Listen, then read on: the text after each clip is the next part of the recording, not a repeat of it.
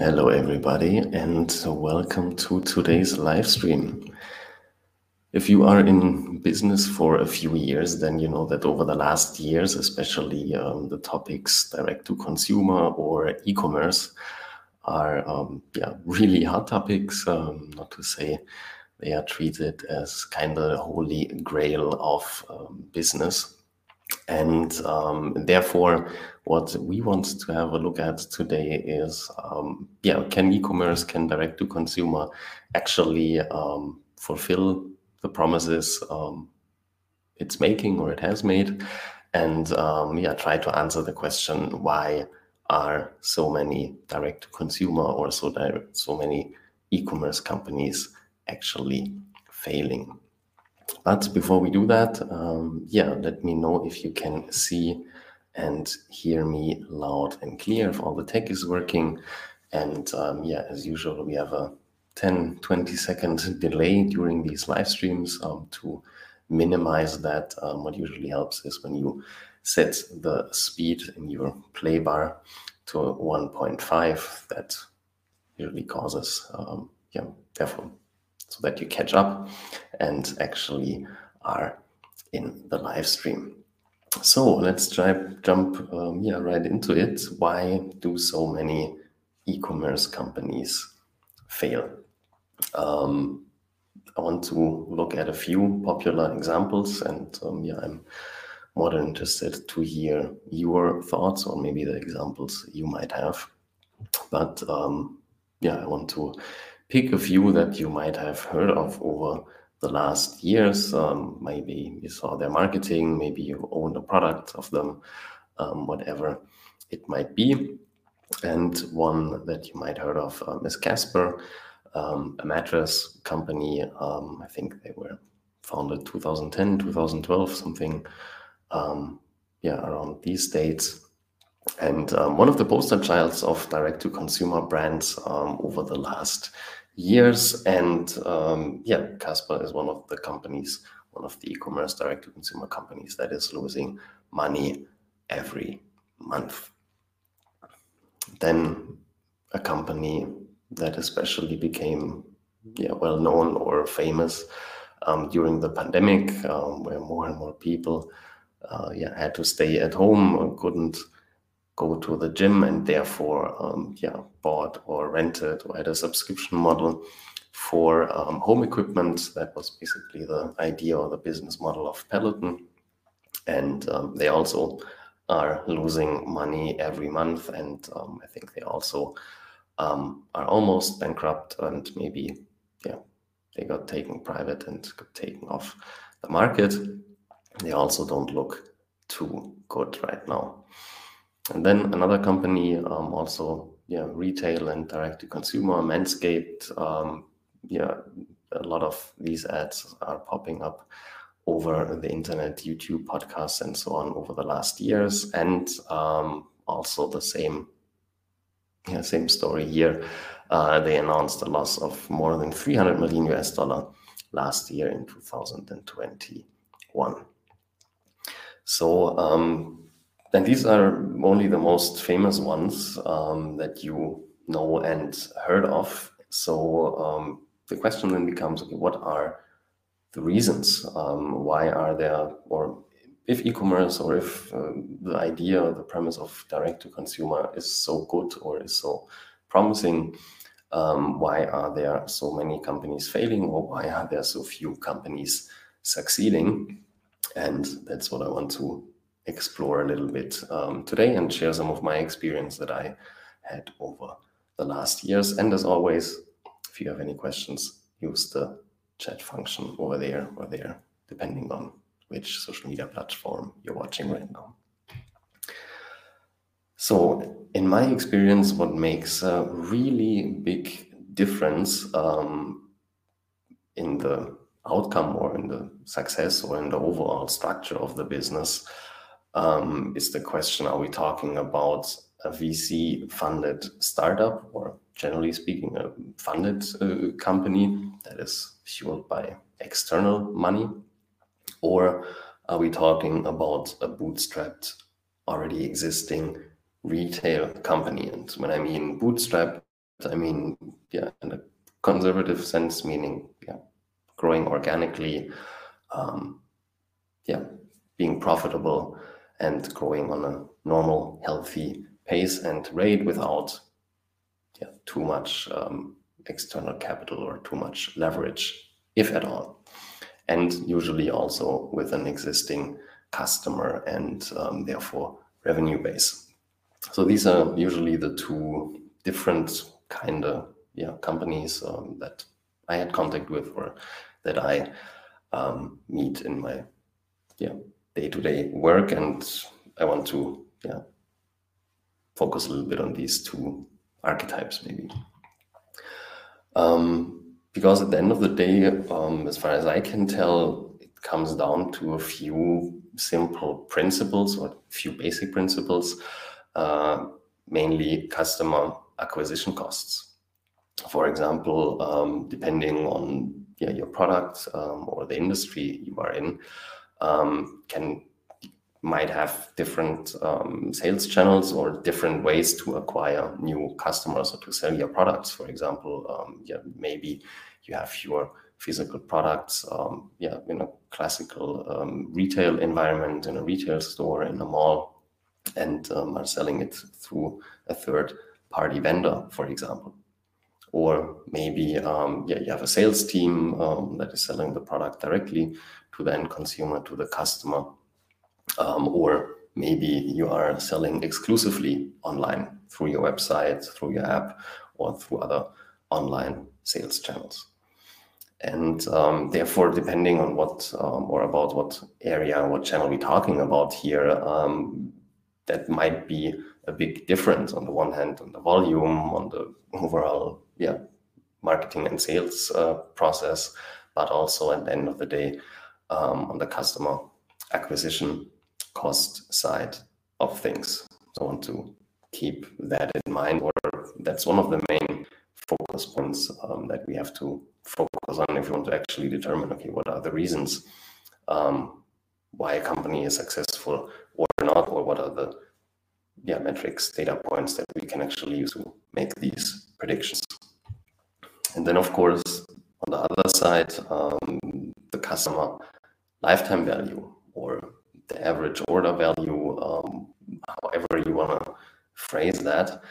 At the end of the day, it comes down to the question, all right, how much value is, or yeah, how value is a customer for you? And of course, then that depends on the product that you are selling. When you're selling a phone, in that case, is a smartphone here that costs something between 500 and $1,000 usually, and probably the average consumer buys a new smartphone all 2-3 years on average in the Western hemisphere, at least. Then we have another product like, for example, yeah, razor blades over here, where you replace the product or the blades in that example, yeah, every week or every month or on a much more frequent basis. On the other hand, of course, the price per little unit is much smaller than a smartphone. Or we're talking about yeah, way more expensive product like a car, which most people usually buy, yeah, every few years, maybe only every few decades. And of course, yeah, talking about a way higher price point here. And depending how the whole business model is structured, that can affect the customer lifetime value massively, and therefore can determine the, yeah, success of a company massively. For example, when we're talking about a company like Dollar Shave Club, that kind of revolutionized and yeah, changed the, yeah, the shaving industry, if you want to, by offering yeah, that kind of subscription model that to that point was only kind of known in the software industry. Now they introduced that into the, yeah, physical product world and offered a subscription model for razor blades. We've seen, yeah, same developments in the car industry, where we probably more switching to a car sharing environment. Yeah, driverless cars will also completely change that industry and technology and so on. And yeah, therefore, I think it's very important that every business owner, every decision maker operator needs to understand, okay, where's actually the value proposition, where's the value created, and how can you increase the customer lifetime value of your company? Because otherwise, when we look at the increasing customer acquisition costs through the bank, especially when we're talking about online advertising, online marketing, which is often a big part of e-commerce or direct-to-consumer, then we see that the costs to acquire a customer online over the last years increased and increased and increased through all channels, all platforms, no matter if it's Facebook, Google, Amazon, and whatnot. And these are usually the three that basically have the lion's share of the whole advertising and marketing space online. These companies are kind of the gatekeepers here, and therefore it's super important to keep the customer acquisition costs on the one hand as low as possible, or to kind of deal with the increasing costs here on the one hand, but there's nothing really that you can do. So you maybe have to focus more on the question, okay, how can you create more value to your customer and therefore increase the customer lifetime value? And that's also where the big difference comes in between funded companies and bootstrapped companies, because again, a funded company that has maybe millions available, they can buy or can acquire new customers on a loss for some time, as long as they are funded. But sooner or later, that bubble is going to burst, and compared to an existing or profitable bootstrapped retail company with maybe an already existing customer base as a way better starting point, might already be profitable, has maybe already a list of customers where they can start from, and therefore have way lower customer acquisition costs than maybe a startup or an e-commerce brand or direct-to-consumer brand that basically starts from zero and therefore has to pay a lot of money to acquire a new customer that has never heard before or never heard of that company before. And I want to show you a very short clip that, as far as I can tell, kind of really gets to the point what I'm trying to say here. You can no longer acquire at a certain point profitably in Google, Facebook, and Amazon, right? Your LTVs will get out of whack, right? Your gross margin positivity, all of a sudden to gross margin negativity. I mean, forget about net profitability. These are fundamentally broken business concepts. They don't work. They only work if the money never stops. But the money never stops until as much time as people can raise new funds. And that's predicated on people marking up old deals. You see how this whole thing, like at no point is there anything that comes back to you, the entrepreneur, that says, what's your true core product market fit and is it working? It's not part of the conversation.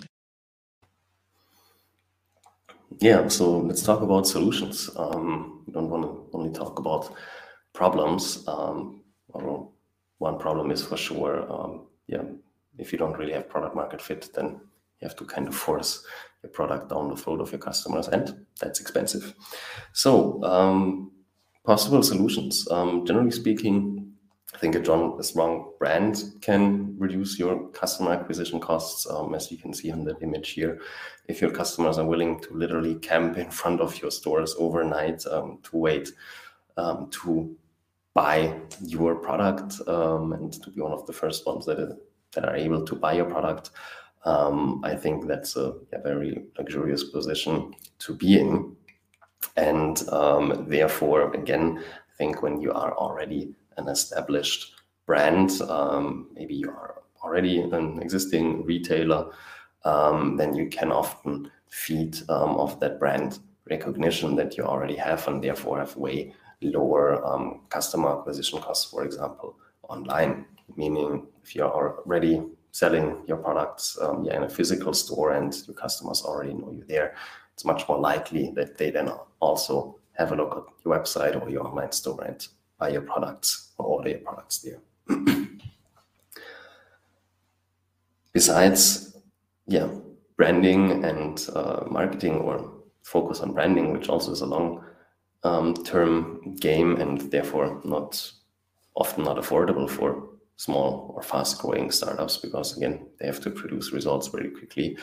The second big area where I think businesses can or will improve, or at least, not at least, but one of the areas where businesses have the opportunity to differentiate from each other and maybe get an edge over a competitor is what I want to call smart logistics and automation, meaning about the supply chain problems that we're having globally right now. And just on a general note, I think the more you or your company is able to get an advantage here by using the data that you have in a smarter way, or start collecting data and therefore make smarter business and logistic decisions, and automate as much as possible as it makes sense to save costs, meaning to try to be as flexible as possible, keep your costs low, keep your fixed costs low as possible, and your variable costs maybe a little higher, so that you can react very flexible on changing demand cycles. So I think that's definitely an area on a general note where everybody, especially when you are in retail, in e-commerce and selling direct to consumer, need to think about, okay, how do you take control of your whole supply chain so that you're not dependent on other parties or maybe events that you can't control. So smart logistics and automation in general. And then, of course, especially when you are in the Caribbean, everything around online payments. I think that's still a big bottleneck for multiple reasons that I don't want to talk about today, or don't have the time to talk about today. But I think, we see more and more local solutions available in the Caribbean, so that you are able to accept payments online. And therefore that, of course, offers you a cash flow advantage over your competitor, meaning you have just the funds way faster available. You have it quickly in your bank account. Cash flow increases on the one hand. And then on the other hand, of course, you have the whole security aspect. You have to handle less cash and so on. You have everything documented, you have everything digital, you don't have paperwork and whatnot. You have everything set up immediately for your tax consultant and advisor and whatnot. So everything, all the second and third order effects here, I think can't be underestimated. So I think on a general note, whenever you talk about direct to consumer or e-commerce, especially in the Caribbean, you need to talk about online payments, or to enable your customer to pay directly online with their credit card, debit card, whatever it might be.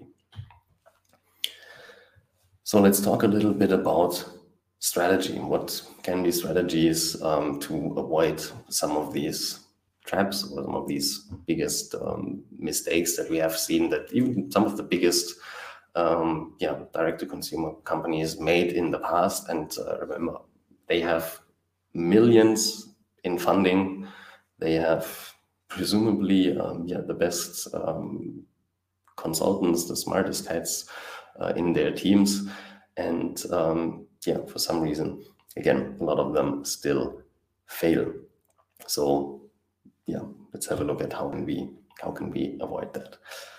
So I think it's a good idea to have a look at one of the biggest e-commerce companies in the world, maybe the first direct-to-consumer and e-commerce company in general. And of course, that's Amazon. So let me pick it up a little. Here we go. So for example, even Amazon, who started out as an online book retailer, basically, isn't a pure retailer, pure online store or e-commerce website anymore. Of course, that's still a big or the biggest part of their business, but now they diversified, and a lot of their businesses integrates very smoothly and supports each other. For example, the whole marketplace environment that they built and integrated in their e-commerce environment. Then, of course, AWS with the whole cloud, and Amazon Web Services with their subscription services, with Audible, and so on. And now they even start, setting up physical stores and going more into that direction. So I just want to show you with that example that again, there is almost no pure e-commerce or direct-to-consumer company that I'm aware of that only has that one sales channel where they only sell through their online store or through their website. It always has to be kind of integrated in a more overall strategy of the overall business or company. I think, Tesla as an example is maybe overused because none of us is Elon Musk or has access to the funding and whatnot that he has. But nonetheless, I think it's a good example how we might need to rethink or think different about a lot of stuff than we did in the past.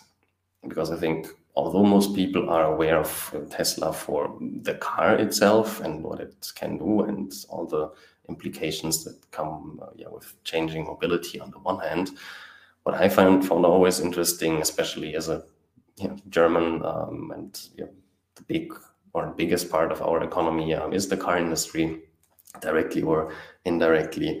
And therefore, I found it always interesting to see the business side of the car business that Elon Musk was changing or is changing here, because as you might know, usually when you buy a car, you go into a car salesmanship or car dealership, and they are selling as a third party, basically, usually a specific brand, or they are contractors and only selling Audi, Mercedes, BMW, Porsche, whatever it might be. And that's basically the business model or the sales model of car companies over the last decades. And Tesla kind of flipped that script and said, why not selling cars online, setting up an online store, let them configure everything. Then we don't need that middleman. We don't need to pay the salespeople commissions. We don't need to set up expensive dealership structures and so on. We sell directly to our customers. And kind of then later on added these kind of stores that you can see now, where you have really these physical stores, which in my opinion serve more marketing purpose than actual point of sale. But nonetheless, I think what you also can see here, if all these parts work together, I think although Tesla, of course, is spending money on marketing, they pride themselves that they never spend any money on advertising, and just being a good product or having a smart marketing strategy, they are in the news and all the time getting free press and free media. So just to keep in mind, maybe Tesla has the best of both worlds, selling online and selling directly through a physical store. So if you think that's not possible in your industry, think twice, because I think if a very old and very conservative industry like the car industry can be changed, then your industry might also be able to adapt. So what is the conclusion? Again, I think the big question, and from my experience when I work with companies, is are we talking about an existing retailer, or are we talking about a direct-to-consumer startup? Because these are, at least in my experience, often completely different starting positions. I think we have to differentiate here. Because often when we talk about a startup, or especially a venture capital funded company, then the goal is not necessarily to be profitable or to have good product market fit, but to hit growth numbers and therefore justify the next funding round or go for the exit that's usually the goal, at least from the investors or the venture capital firms that is behind these companies. And then you are forced to maybe make decisions that are not in the long-term interest of the company. Or are we talking about an already existing retail company, maybe a family business, a classic retail company? Maybe you have your own store, you're already selling direct to the consumer in a classical retail environment. Maybe you're selling through marketplaces, third-party vendors, whatever it might be. But you are already an existing brand, you already have an existing customer base, you already have an existing revenue base, and then you use direct to consumer or e-commerce as an additional sales or marketing channel, or you try to integrate that in your existing strategy and grow that organically on a healthy basis, on a healthy pace. And that's usually, in my experience, what is working, meaning as a complementary part in an already existing business, we already have established product market fit, and now we maybe want to add additional options for the customers. Maybe you want to improve the customer experience. Maybe you want to save costs, automate more, whatever the goal in that specific case might be. But again, we have two different starting points here. On the one hand, we have two different goals here. Let me rephrase that. On the one hand, we want to hit growth numbers and aim for an exit. That's often when we talk about funded or venture capital funded startups. Or are we talking about an already existing retail company that wants to grow, expand, and add direct to consumer or e-commerce as an additional sales and marketing channel? And as I mentioned now a few times, the question is, do you actually have product market fit? Because if you don't have that, then it becomes very expensive and can take a long time, and you might run out of money or run away till you actually find it.